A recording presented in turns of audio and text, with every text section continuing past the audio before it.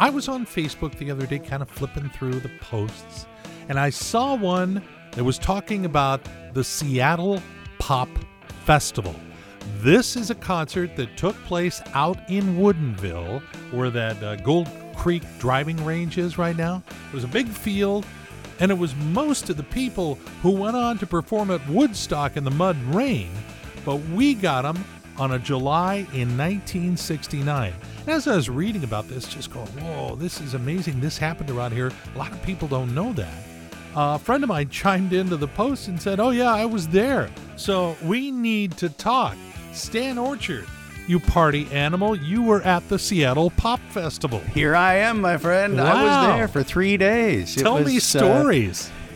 Okay, so the summer of 69, it was a big year for me. I turned 18 about a month after this thing. Anyway, 3 friends of mine and we got on our little motorcycles and we drove out there. One of my friends, I don't even know how he did it, but somehow we were part of the security and we got in free. Really? Yeah, we had to stand out for, I don't know, an hour or something, out along the perimeter, making sure nobody snuck in. And of course, we let people in, and it was just one big, huge party. I don't know if Boyd Grafmeyer, the guy who put it on, if he made any money or not, but it was wild. It was, I was 17. I left home that year. It was pretty crazy for a little guy from Burien, I can tell you. It was wild. Tickets were $6 a day or $15 for all 3. Or free. Or if you know Stan, just look for Stan Orchard. It said the promoter actually hired the Black Panthers to help keep watch. Were you a Black Panther? I don't remember that part. All I remember is there were a bunch of naked people and lots of booze and drugs, and the music, of course, was why everybody was there. The first thing I remember, we were on motorcycles. It was a day like today. It was sunny. It was July. Mm-hmm. And we were in a long line of cars waiting to get in, and there was this guy walking down the road with his pants around his ankles. He was so wasted. And that was as we were coming in. After that, it got a little crazier. So. And that was the mayor, Yeah. So this all happened for 3 days at what is now the Gold Creek driving range out in Woodinville, in wine country.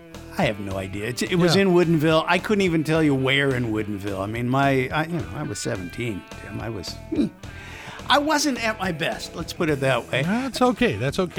You're among friends. We were talking with Stan Orchard, friend of mine, longtime radio brother, because Stan was at the Seattle Pop Festival in the summer of 1969.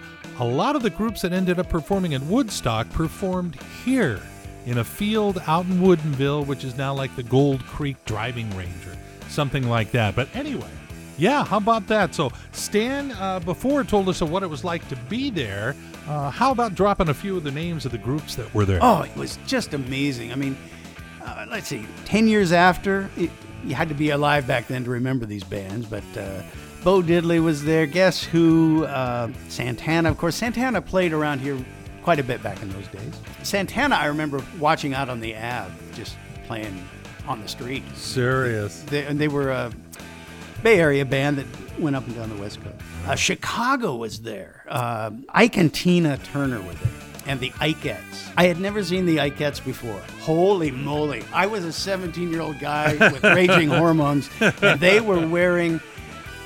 Well, Micro Mini does not describe what they were wearing. It was, and Chuck Berry did his famous Ding-a-Ling song. It just brought the place down.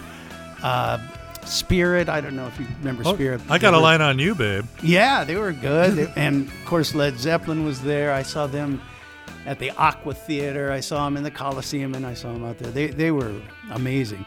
The Doors, they were a major disappointment. Oh, really? Oh, my God. Jim Morrison was so wasted. Good times, good memories that are fading fast. It was a music event called the Seattle Pop Festival in July of 1969. Worth looking around on the internet to find some of the pictures and things that emerged out of that. And a special thanks to buddy Stan Orchard for sharing his memories. You got to share them while you got them. That's all there is to it. It's great songs and morning fun with Tim Hunter on KRKO.